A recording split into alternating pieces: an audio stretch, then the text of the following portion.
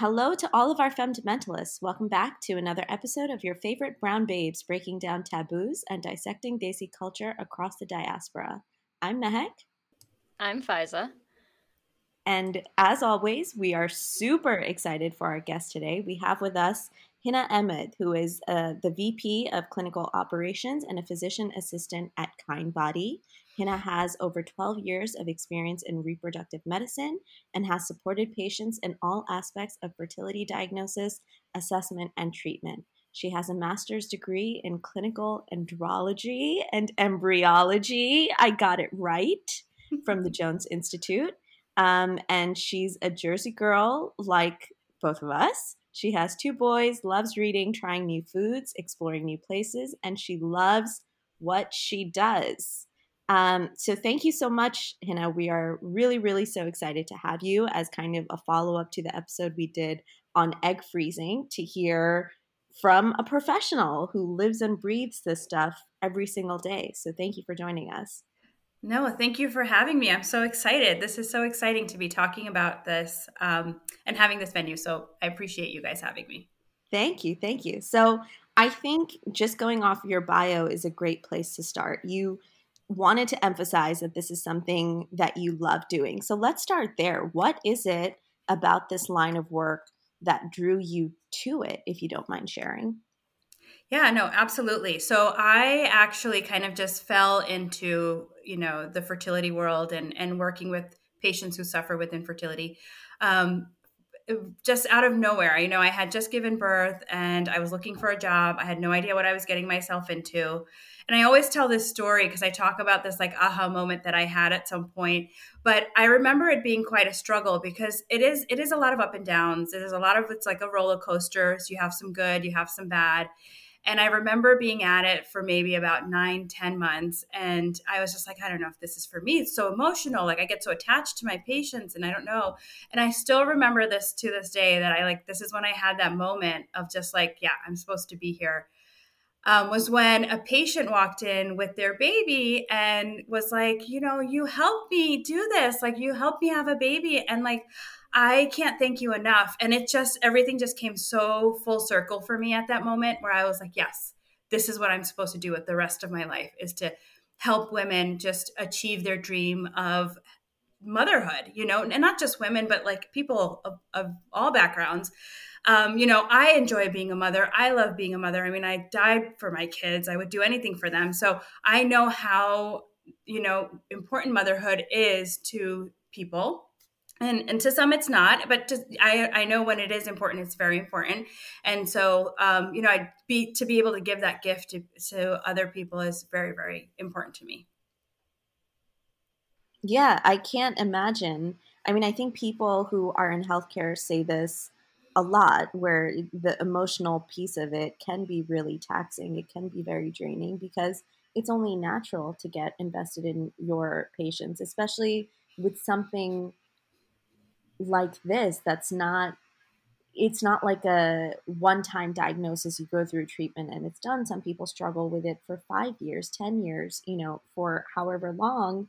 And to see them come to terms or deal with every piece of the journey, I can't imagine how exhausting it is, but also exhilarating when you get to the other side and they are able to conceive or they are able to have a baby via surrogacy or whatever the other options are. So that part really, really makes sense to me. So let's talk about the misconceptions that are out there. As women, so many numbers are thrown at us that are like red flag numbers, right? After 35, it's like you're falling off of a cliff and like eggs are just flying everywhere and, your fertility is gone. And then, the numbers around miscarriage and all of that. Can you talk to us about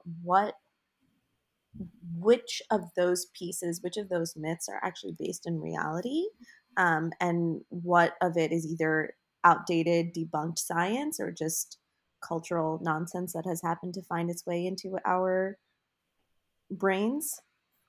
Yeah, no, and I actually love having this conversation because I get asked this all the time. And whenever I see patients in the office, and one of the missions of Kindbody is to really engage people and to educate them and give them this knowledge and impart this knowledge on them so they can make informed decisions. But whenever I see someone in the office, I always like to give them as much information as possible that is scientific and it's based on facts, as opposed to scare tactics and fear mongering and all of that. The best way to make an informed decision is to educate yourself. And that starts with just knowing your body and knowing what is that biological clock. Why do things, decline for women at a certain age? And so one of the things we talk about oftentimes when we're, having a consultation is that women are born with all the eggs that they're ever going to have, right? And at some point in your life, in health class, bio class, something like that, you might have heard this. But what does it even mean, right?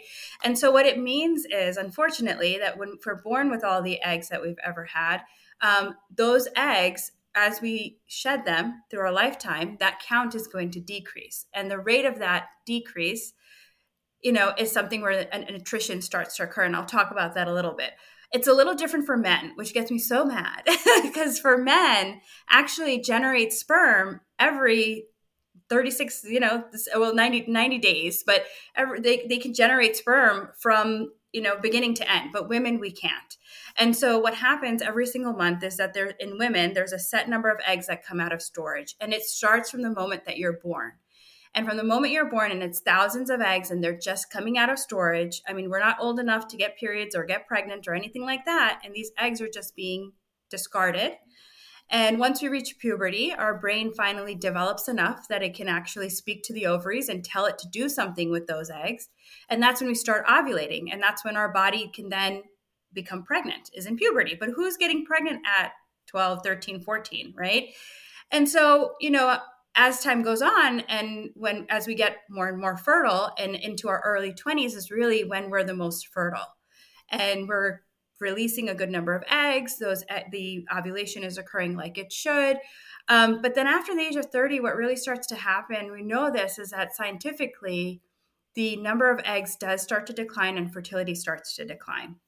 And so as you're, in your early 30s, it's not like all of a sudden you wake up in your 30 and it's like, that's it, it's over, like downhill from here. No, it is a gradual process. And some women are more fertile for longer than others. And everyone is, it's not cookie cutter.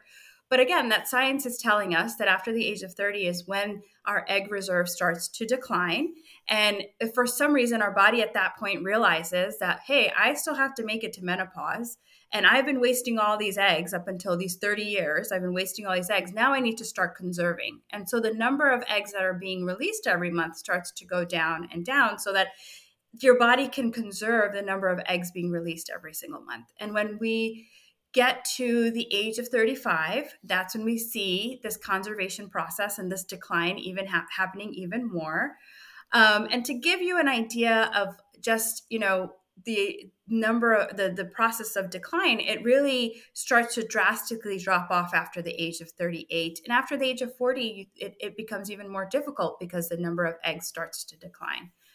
One of the other things that we talk about, and when I sit down and I go over things with people, is that after the age of 35, there's also a risk of more abnormal eggs because these eggs have been in your body for so long, for 35 years. And just like our hair cells and our skin cells, these eggs will age with us, just like every other cell in our body does. And so unfortunately, eggs are quite delicate, and so they age a little bit faster. And so at the age of 35, there's a lot of eggs that are abnormal. So about 50% of the eggs that are in the ovary are going to be abnormal. And then at the age of 38, you're going to notice about 70% of the eggs are abnormal. And then at the age of 40, about 90% of the eggs are abnormal. And that's why it's very difficult for women after 40 to become pregnant. They struggle. Often they need fertility treatments after the age of 40. And it's for this reason, is more than the egg count, it's really the genetics of the egg really just starts to decline. So when I say bad eggs, that means they're genetically abnormal. They lead to either abnormal pregnancies and miscarriage, or they will fertilize but not stick because they're abnormal. And as time goes on, unfortunately we can't stop time. The eggs become more and more abnormal. So then after the age of 44, it really becomes difficult to become pregnant with your own eggs. and sometimes a less than 1% chance of getting pregnant with your own eggs. And so I don't think women realize that, right? And why don't we realize that? It's because we see celebrities, we see Cameron Diaz, and we see Halle Berry, and they're having pregnancies at age 47 and 46. And you're like, oh, if they can have a baby, then I should be able to have a baby. The truth and reality of it is that celebrities have access to certain things, and they have had access to egg freezing for a really long time. So they may have been freezing their own eggs. They may have been, using a donor egg, and they've had access to these things, and they know about these things. Their agents would tell them, if you want your career to do well, freeze your eggs. You won't have time for a baby. And so, that's the thing we want to change. And one of the things why I love working for Kindbody, it really does educate women and make these fertility treatments just more accessible, and egg freezing more accessible in general. And really bringing the community together to understand what female fertility is and what it means. Like, obviously you've built a career out of this, and so you don't need my validation, but I have never heard anybody explain it that way. Like, that part didn't even click to me. And here's where I'm going to confess to the universe how ignorant I am in this. But the concept, like, in my head, egg freezing was just because the number of eggs is declining, right? And so you want to pull out some. I didn't even think about the aging eggs, and the way you described it makes perfect sense. It's a cell. It's going to age the way your skin does, the way your hair, like all of these things. My mind is blown right now. I just wanted to say you picked the right profession, because you know how to explain this. Yeah. I mean, it is one of those things that I always feel very fortunate that I can teach people, and I can tell them about this. So many women come into the office and they're like, okay, I've had so many women in their 40s come in, like, I'm ready, I'm ready now to get pregnant, and which is great. And take a deep breath. And you're like, no, this is good. I'm glad that you're here, but it's also in the back of my mind thinking, ooh, this is going to be a little bit of a struggle. So I want women to know sooner. And why egg freeze? Yes, egg freezing is important, not just because to conserve the number of eggs that are there, but really honestly to conserve them when they're young and healthy and viable. If you're going to freeze your eggs at 40 and you can have 20 eggs, but the outcomes are not going to be the same as 20 eggs at 30. So that's what's really important to understand. Yeah, I just want to reiterate. I think that was such a concise and approachable explanation to fertility. And like Mehek, I'd known about the decline of quality of eggs as you age, and I knew about, like, you have a certain reserve and that's about it. I didn't know that after 30 the number of eggs released goes down, and I didn't make the connection that that's why it gets more difficult to become pregnant, not because you're old and your body's gross, but because your body's literally just like, okay, we got to stop releasing so much. So as a single woman in her early 30s who's concerned about her fertility and wants, in my head, I've always wanted to be a mom with no prospects. If I were to walk into your clinic, what would be like the first thing? I understand, freezing eggs is something that I should definitely seriously consider, but like, how would you walk me through that process? And what are the things that I should be like concerned about? What are the things that I could be doing to like prepare my body for it? Or just like, is there anything that women who are in my position, early 30s, single, can do to help their prospects when it comes to fertility? Yes. I mean, those are all really, really, really good questions. And I want to start with your last question first, and then I'll kind of talk about what are the steps you need to take to even, consider freezing your eggs or going down that path. But I want to really talk about what you can do. And really the best thing you can do for yourself is being proactive, because we can't stop the aging process. And I hate saying that because it seems so dismal and it seems so this, but it's kind of also a reality check for ourselves, right? We can't stop the aging process. And, 50 years ago, our moms were having babies in their 20s and they had all these babies, 20, 22, 23. I don't know a single 22, 23-year-old today that has a kid. Like, most of and I started really early, but most of my friends are having kids now, and I'm like in my late 30s. So that's the important thing to understand, is to be proactive and to really, and I see a lot of people struggling, and even amongst my friend circle, that being proactive, freezing your eggs when you're at a young age for many reasons is really important. Egg freezing is not 100%. It doesn't guarantee you a baby, but it's almost like a little insurance plan, that if you are struggling at that age to become pregnant, you have some eggs that are banked that are younger that can be used for pregnancy, and you don't get that option any other way. You will not get that option unless you do it now, right? And so when someone walks in and is like, I don't know if I want to even do this, maybe I want to egg freeze, maybe I don't, the first step is always doing an assessment to really figure out where you are with things, because I think that helps to put stuff into perspective.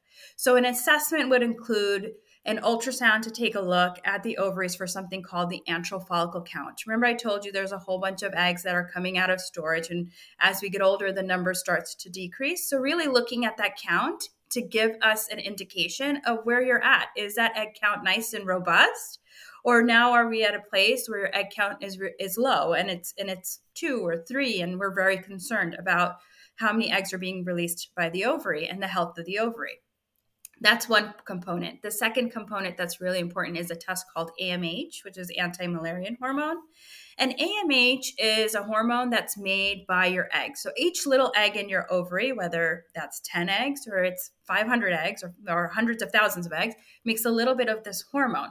So if you have a good number and your level is higher, you have a good number of eggs. But if you have a lower number and it's in the low range, you have a lower number of eggs. I mean, that's, it's a really good test. It can be done at any time in the cycle. It's not time dependent.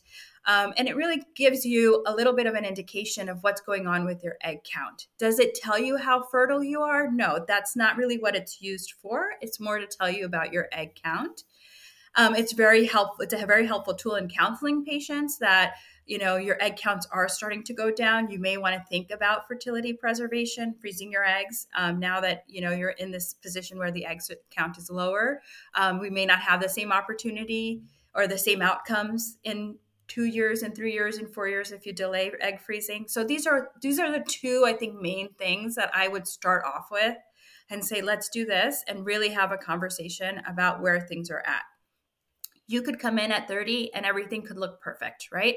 Be like, oh, good egg count, good number of follicles. And you're like, well, everything looks good. Should I really freeze my eggs? I'm going to tell you yes, because the first thing I said to you was the younger you are when you freeze your eggs, the better your outcomes are going to be, right? But if you don't want to and everything looks good, at minimum, I always tell patients, if you don't want to freeze your eggs, at minimum, you should just follow up. Like you have your pap smear every year, you should come in and have another blood test and just see where things are at. And you can see how they're trending, right? But if it's something that you're really considering, consider doing it early versus doing it in a year or 2 years. Anything can change, and it's really hard to predict the future. It could be great this year and then next year be different. So that's the kind of advice I would give someone who's really, thinking about it. One of the most striking things from the conversation we had with our friend Hera regarding her egg freezing journey was just the offensive cost, really. Not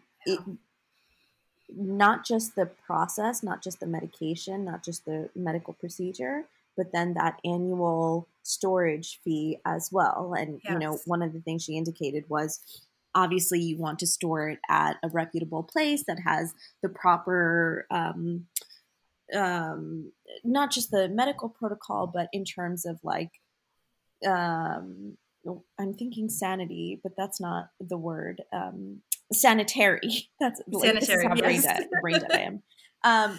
Just in terms of like cleanliness, sanitary, all of that.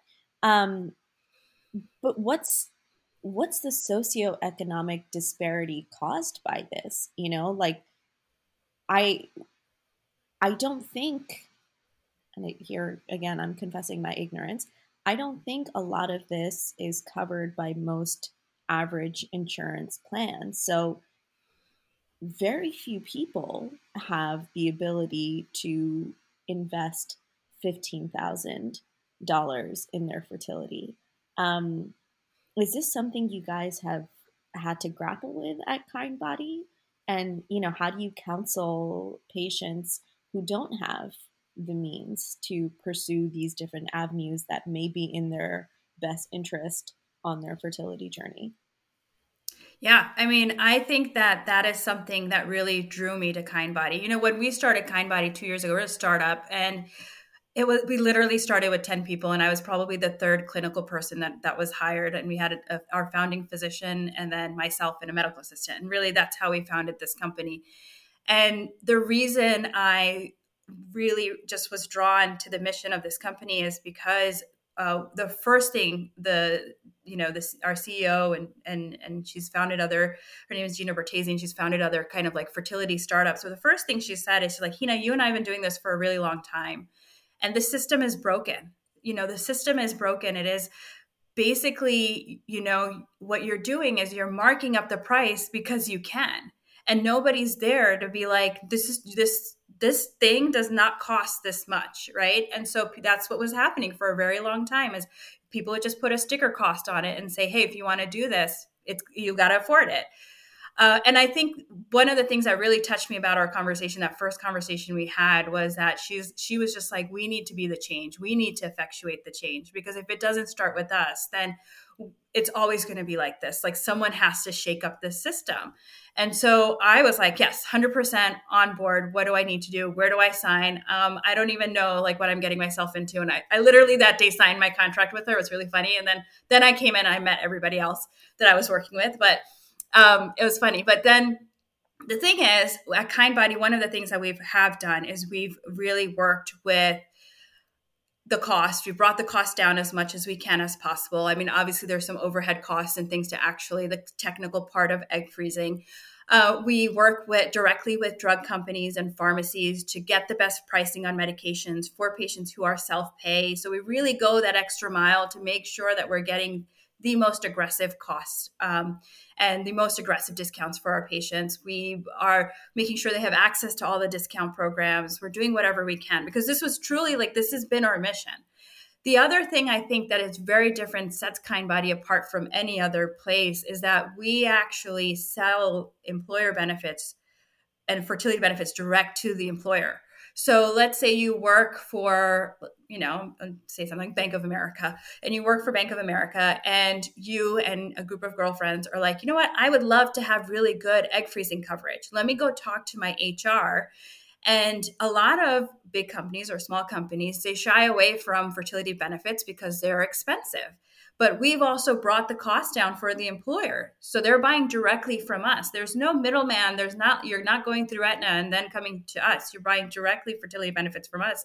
And we've been able to bring the cost down because of that too. And in fact, we've had a huge campaign about women talking to their employers and really being like, we want this benefit. We need this benefit.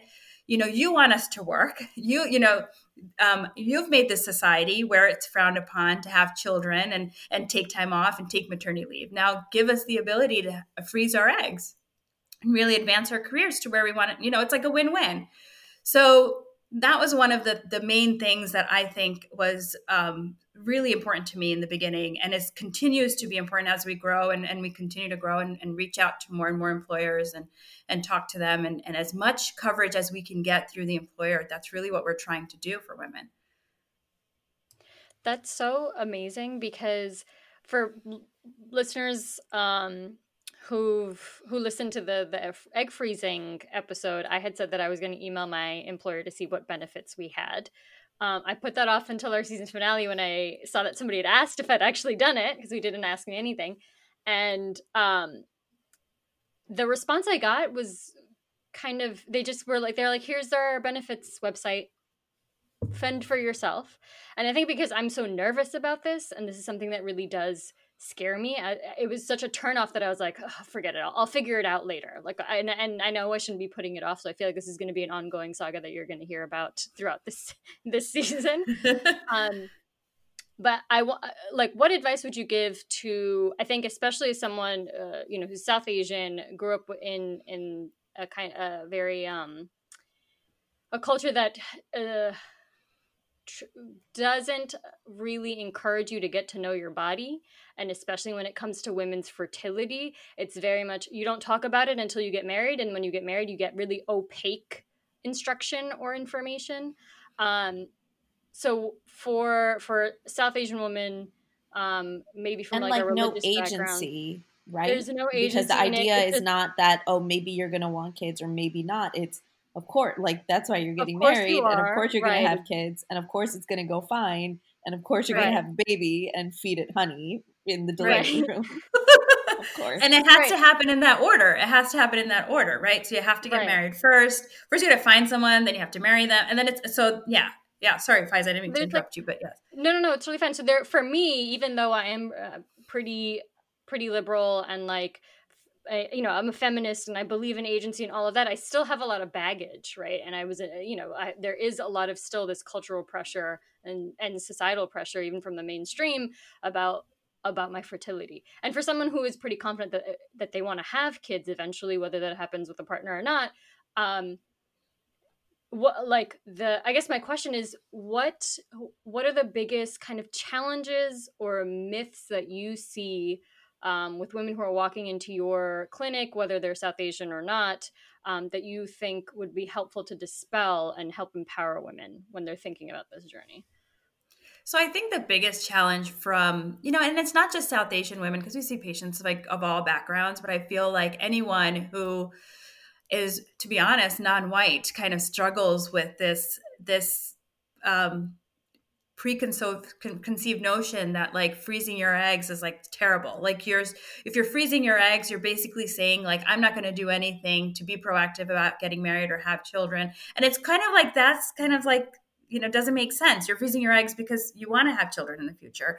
And I think there's just a stigma that goes along with it. And I think that one of the things that we need to do as young people is really dispel that stigma. And I know, like, I've had a really good friend who I've encouraged for a very long time to freeze her eggs. And eventually she did it and she didn't tell her mom. And, you don't have to. I mean, the whole process can happen kind of under the radar and no one would even know it happened. Right. And so she never told her mom. And then, I think she did like a couple of cycles and we were trying to bank as many eggs as we could. And I just felt like it was taking a toll on her. And I was, and she's like, I just wish I could tell my mom. And I'm like, well, why don't you? Like, what's the worst that's going to happen? Tell her what's going on. Tell her why you're doing this.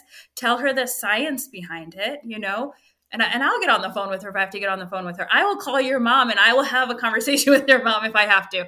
But I think that's the main thing. It's like we have to be like this, hey, this isn't what you think it is, and just being very open and candid about the conversation with anyone. And I say that to my African American patients. I say that to my, Arab patients, and I think that that's what it is. It's a cultural thing that it's taboo and no one wants to talk about it, but we need to be the one breaking those barriers. Yeah, I think that's absolutely right. And, I think a lot of it is just backwards ignorance. And I'm only speaking for the South Asian culture at this point. But I think a lot of it is just these backwards patriarchal notions that are conditioned to us. But I think, like we were saying before, a lot of it is also just the people of our parents' generation, grandparents' generation, they didn't know what they didn't know. And so in some cases, it's not their fault that they have these ideas. This is all that was presented to them. They didn't have the luxury of, Googling or doing the research and trying to figure out the science. But I really do think once you present them with the facts around it, like who can argue with the science? You know what I mean? And only when this conversation is normalized is the cultural stigma going to fall away. And the fact that there even is still, because like it's not something that you control, you know what I mean? It's not like when you were born you said, okay, God, turn off the fertility for a little bit and maybe we'll pick it up when I'm 35, 40. It's not something you can control. So the fact that you're shamed for it or meant to feel like you have to hide it is just another heartbreaking piece of the conversation that we need to change. Yeah, no, absolutely. And I think so. One of the other things also, I think that everyone should kind of have an idea too. But you could do this under the radar. Like you really could. And no one would really know. I mean, it's a very quick procedure. You take medications for, 7 to 10 days. You take some injections. And then you go in for an egg retrieval. And it could you do need someone to drive you home from your egg retrieval usually. But there are people that do it and they don't tell anyone, and it's a very personal thing. And that I think is from any background, it's a very personal thing, and not everyone wants to share it, which is also okay. You don't have to share it.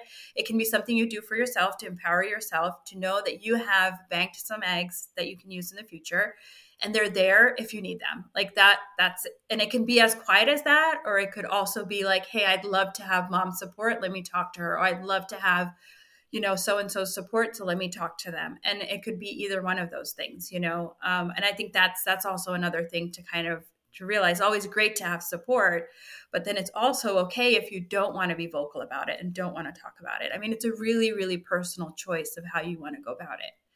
But with that being said, I don't think that anything should stop you from doing it. I mean, if you really want to do it, you should do it for yourself and not or think about what anyone's going to say or anything like that. It is something very personal that you should just do for yourself. So, since this is now just my own personal consultation, this episode, because I already you guys and I'm looking through your website and it's fantastic. What would you? What are the side effects of the fertility treatments? What should people be aware of when they're going into this and take note of? So I think there is a lot of misconceptions around what to expect when you are going through a fertility cycle. You have to realize the stuff you read on Google. And I always tell this to patients. I'm like, you're going to go on Google, you're going to read this, you're going to read that. But those are the people that are upset about something that's going on. If you had like a no issue, you're not going to go and write about a no issue on Google, right? Who's going to waste their time doing that? I mean, people want the attention, so they're going to write all this stuff. So anyways, that's the first thing is you should know is that a lot of the stuff that you read online is not accurate, and it does not happen to everyone. It's a very straightforward process of taking hormonal injections. It usually, in most circumstances, will start around the time of your period, and you will take those injections for about 7 to 10 days. It is up to 3 injections sometimes a day that you're taking. And you take those injections, you come in for blood monitoring and ultrasound monitoring to see how your ovaries are doing. Are they responding to the medication? Are you over responding? Are you under responding? And we, as on the provider side of things, on the physician side of things, have become really good at knowing signs that things are going too quickly or going too slowly, and we can adjust your medications as you're going through the process. Some women do have an over response, and an over response isn't always a bad thing, but sometimes it's not a good thing because the over response can sometimes create an environment that's uncomfortable. You get a little bloated. Most women will not have this issue. You might feel a little bloated, and you're like your pants are a little tight, you feel a little heaviness in your pelvis. But other than that, during the process, you may not feel much more. Most women, I would say like 95% of women. But there are some women that actually it feels a little bit uncomfortable, they'll still go about their normal day, but they're just a little bit achy and everything. And then you have your egg retrieval. And for the egg retrieval, you are put under anesthesia. So, it's an uncomfortable procedure without anesthesia. So I never would recommend anyone doing it without. But you go under anesthesia and we take out the eggs. And then afterwards, most people are going to feel completely fine. You're going to go back to normal, go about your normal day. There'll be some things you'll avoid, sometimes for 24 hours, some things for a week. We'll tell you to avoid certain things and just take it easy after the egg retrieval. But then by the time you're done with your egg retrieval, you're going to get another period within 2 weeks. And you're going to feel pretty much back to yourself. You're going to bounce back. You're going to be like, oh, and then your eggs are banked and you forget about it, And so that's one of the things that I think that people should realize is that is really for most women how it goes. And then there is a very small subset of women that after the egg retrieval, because they've created a lot of eggs, and it's usually women who create a lot of eggs, there's a lot of fluid production that happens from the empty cyst where the egg is taken out. And that fluid production can sometimes accumulate and cause more discomfort. But we do have medications and things that reduce the risk of that. And so, again, being very cognizant of the fact that there may be an issue leading up to that point where you may start feeling comfortable, we start these medications soon. We'll make sure that we are changing, things are fluid. So we can change things as you're in a medication regimen to make sure you're not becoming uncomfortable afterwards. So I think there's been a lot of things in the last 5 years that we've really studied and have changed that make the process a lot easier. And this is why 95% of women are like, not bad. This is fine, Faiza, I just want to say to you, A, if you don't do this now, and B, if you don't do it at Kindbody, like the internet is going to come for you. I will literally. After Oh this, my God, Faiza, I would love for you to come see it. If you don't get it right. Oh my goodness. No, I would love for you to come and see us. And I would love to personally be your personal PA throughout the whole thing. You have made me so comfortable. So this is my story is what I had an ovarian cyst. Well, they said it was endometriosis, but then the surgeon was like, no, it wasn't. You don't have any other lesions around your pelvic region. You're fine. It was just like a chocolate cyst. But the whole process was so demoralizing, and it made me realize just how much you have to advocate for yourself in the healthcare system, and especially as a woman of color. And I can't even speak to the experience of African American women who have like the highest mortality rate when it comes to like giving birth and all of that.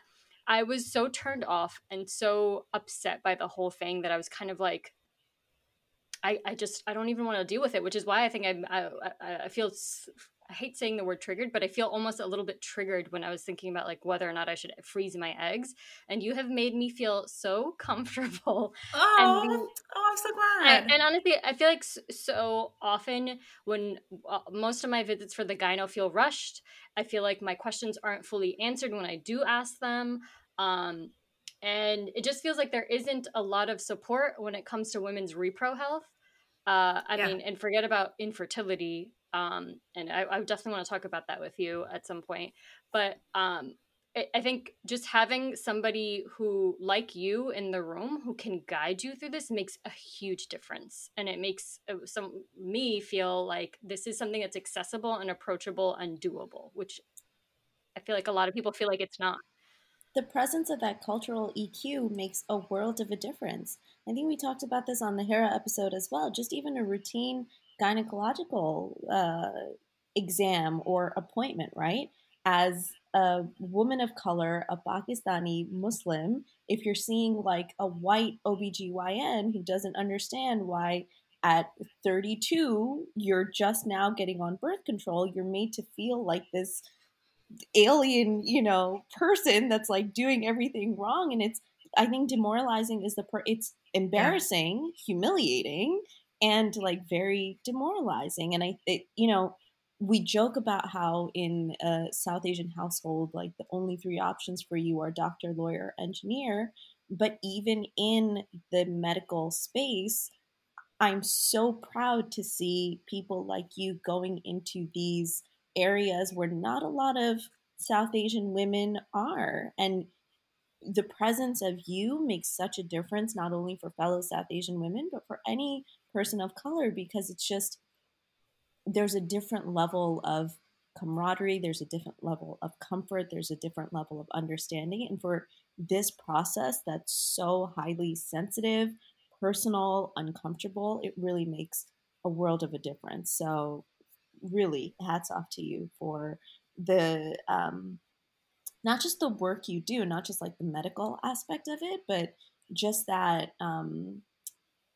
the EQ aspect of it, like the support, the emotional support that you bring to your patients. I'm sure that's life changing for them. Yeah, and it is honestly the favorite part of my job. The best part of my job is to be able to. I thought you were going to say, yeah, it is life changing for them. Yeah.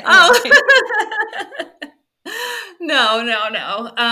No, it's more life changing for me than it is for them, I'm sure, because every time it's just, you really, and it's always every single time I speak to someone, it's the same thing again. It's like, wow, I never knew about this. And it breaks my heart because I'm like, why don't women know about this? And we need to know about this. And that's why, we always joke about this at Kindbody, and Fahima, who's the founding physician, and I are like, we need to shout this from the rooftops. Like, this is something that women need to know. And it's not to scare people. It's just to be like, this is how it is. And, that gives you options. If you know about something at 25, your options are totally different than if you know about something at 45. So why not just shout it from the rooftops, It's just such like Mehek said, such an intimate, personal, sensitive thing. And then you have on top, you layer, and maybe it's because of patriarchy and the lack of agency women have had, or around their bodies for so long, but there's just such an unwillingness to talk about it because it's supposed to be this very natural thing that your body does, and if it doesn't, then there's something wrong with you, right? You're not woman enough if you can't do this thing. And talking about it, it becomes such like an issue, right? And there's so few people who are willing to speak about it. But we're seeing a lot more of not just celebrities with like Meghan Markle and Chrissy Teigen talking very openly about their miscarriages, but I think a lot of just women willing to talk about infertility in general and how important it is to be armed with this information so early on. But it's definitely like I think just a mainstream thing, because once it like I saw this stat like last year about how 30% of women didn't realize that their vagina and their urethra are two different holes. And it's something so Yeah. basic about their own bodies that they don't Yeah. know. They don't know. So like Yeah. an adult woman, 1 out of 3 of your friends don't realize that. Don't know. And that's a Yeah. huge number. And it's really scary that we don't even know this much about their bodies. And I think having these kinds of conversations, opening it up across the spectrum is going to be very, very helpful, and let people know they're not alone, and like ask those uncomfortable, weird questions like I am on this podcast. Yeah, no, and I think talking about it, and the more you talk about it, you'll realize there's a lot of people in the same boat. Like, there's a lot of people that are out there that also are experiencing whatever it is. It could be anything, but they're also experiencing it. And I think that's so important to just recognize and realize that you're not alone. And we're often and culturally made to feel alone, and like you said, you're not able to talk to anyone. You're not able to get support. And, these are sensitive topics, and that's definitely one of the things that makes it difficult, whether culturally or not. It's just hard to talk about them too, because you don't want, like you said, you don't want to feel less than. You don't want someone to think that you're less than. And so now having that conversation with someone is maybe going to change their perspective of you. I think that, that I think is the hard part too. But you have to realize, once you do open up, you'll be surprised how many people are going through and struggling through the same thing. Hina, before we close out the episode with your final pieces of advice and wisdom and schooling for FISA especially, can you share with us your favorite feel-good story? My favorite, which is something we don't do often on this podcast. Yeah, so no, I love that question. Oh, I got to think about this one a little bit, because there's so many. I think one of my favorite feel-good stories was that I had this one patient. She was in her late 40s, and she was South Asian. And so, we had, of course, I always bond with my Desi sisters. And I always am like, I took a whole nother layer of like, basically of comfort and love. And so I was very close to her. And she was struggling with fertility for a long time. And one of the issues with her was that she had been married before. Her husband had the fertility issues. And so they were together for a long time, went through a lot of fertility treatments, wasn't successful because he had the issue. And we talked a lot about how, and I'm bringing this up more in this forum because she did talk a lot about how the blame was on her, even though the issue was with her husband. And which was, was like, felt so terrible. And she had gone through this whole course of like, issues with her in-laws because of it. And they ended up getting divorced. And then so she had met someone else, and the sweetest, nicest person, nicest guy. And I would meet with them often together. And I was just like, oh my God, really, really, really just rooting for them and rooting for them. And so she went through an IVF cycle. And, I'm just like walking her through the whole thing. And I knew she wasn't going to do that well. She just knew she was going to be a poor responder, and she didn't do well in the first cycle. And she was kind of like, Hina, I don't think I can do this again. It's so much. And I was like, no, let's try one more time, right? One more time. So we go through it again, and we changed our medicine, and we went through it again. Nothing happened. And then she goes, so now she's like, Hina, I'm not going to do it. I'm not going to do it. So I was like, she's like, I can't afford it. I can't afford the medicine. I was like, we're going to make it work. I've got samples. I did all this stuff. I got all this, together. I was like, no, we're going to do this one more time, one last time. And then you can tell me you're not going to do it again. Right. And this was like a woman that I didn't even know. She came in as my patient, and I'm like built this really strong relationship with her. And then so she goes through, we get one egg, and she's like, after all of that, and we have one egg. And I literally told her, I'm like, well, this is the little one egg that could, and it's going to do it. And don't worry. And so, we created an embryo. The embryo did well. It was actually a decent embryo. It wasn't anything. I wasn't impressed by the embryo, to be honest. I thought, okay, well, we got this far. At least we got this far. We put the embryo back. And then, weeks go by, and she's like, this is not going to work, Hina. Like, what do I do next? We're talking about donor eggs. We're talking about all this other stuff. And she's pregnant. And she was just like blown away. I was blown away, honestly. I was like, oh my goodness, I can't believe this actually worked, because we actually started talking about something else. Blown away. And it was so cute because, she stayed with me for a little bit. We made sure everything was okay with the pregnancy. And then you go off to your OB, and the OB delivers you. And then she sends me, after the baby's born, she sends me a little engine that could book. And inside, she's like, thank you for my little engine that could. And I was just like, oh my God, I literally wanted to cry. And I still have that book, and I keep that as a reminder of why I do what I do, because it really just takes faith, and it just takes someone being in your corner and advocating for you, and you advocating for yourself for it to happen. Oh, Meg, you're crying. Okay, another first for this. Not only did we get a feel-good story, but we got the best goddamn feel-good story. That's literally making me cry. That's a beautiful story. And like, God, you must be flying. But that made me really like tear up a little bit too, because it's such a wonderful story, and I feel like such a good reason to start this journey for yourself, because you never know what could happen, and there are other options too, right? And you should just know what those are. Mehek, do you want to talk about your lesson learned? Oh my God, my lesson learned is Hina's the most amazing person. Oh my God, stop. So glad we did this with you. I really am. And, I'm not trying to be cliche or anything, but I really am so grateful that there are people like you who do this kind of work, because it's a really, like you said, it's a really alienating journey. On the path to motherhood and after motherhood, and nobody can support a woman the way a woman supports a woman. So good for you. Good for you. My other lesson learned is it still tweaks me out every time I look at my daughter and I hear like that stat in my head that girl babies are born with all the eggs they'll ever have in their life. It like tweaks me out. I know. I know.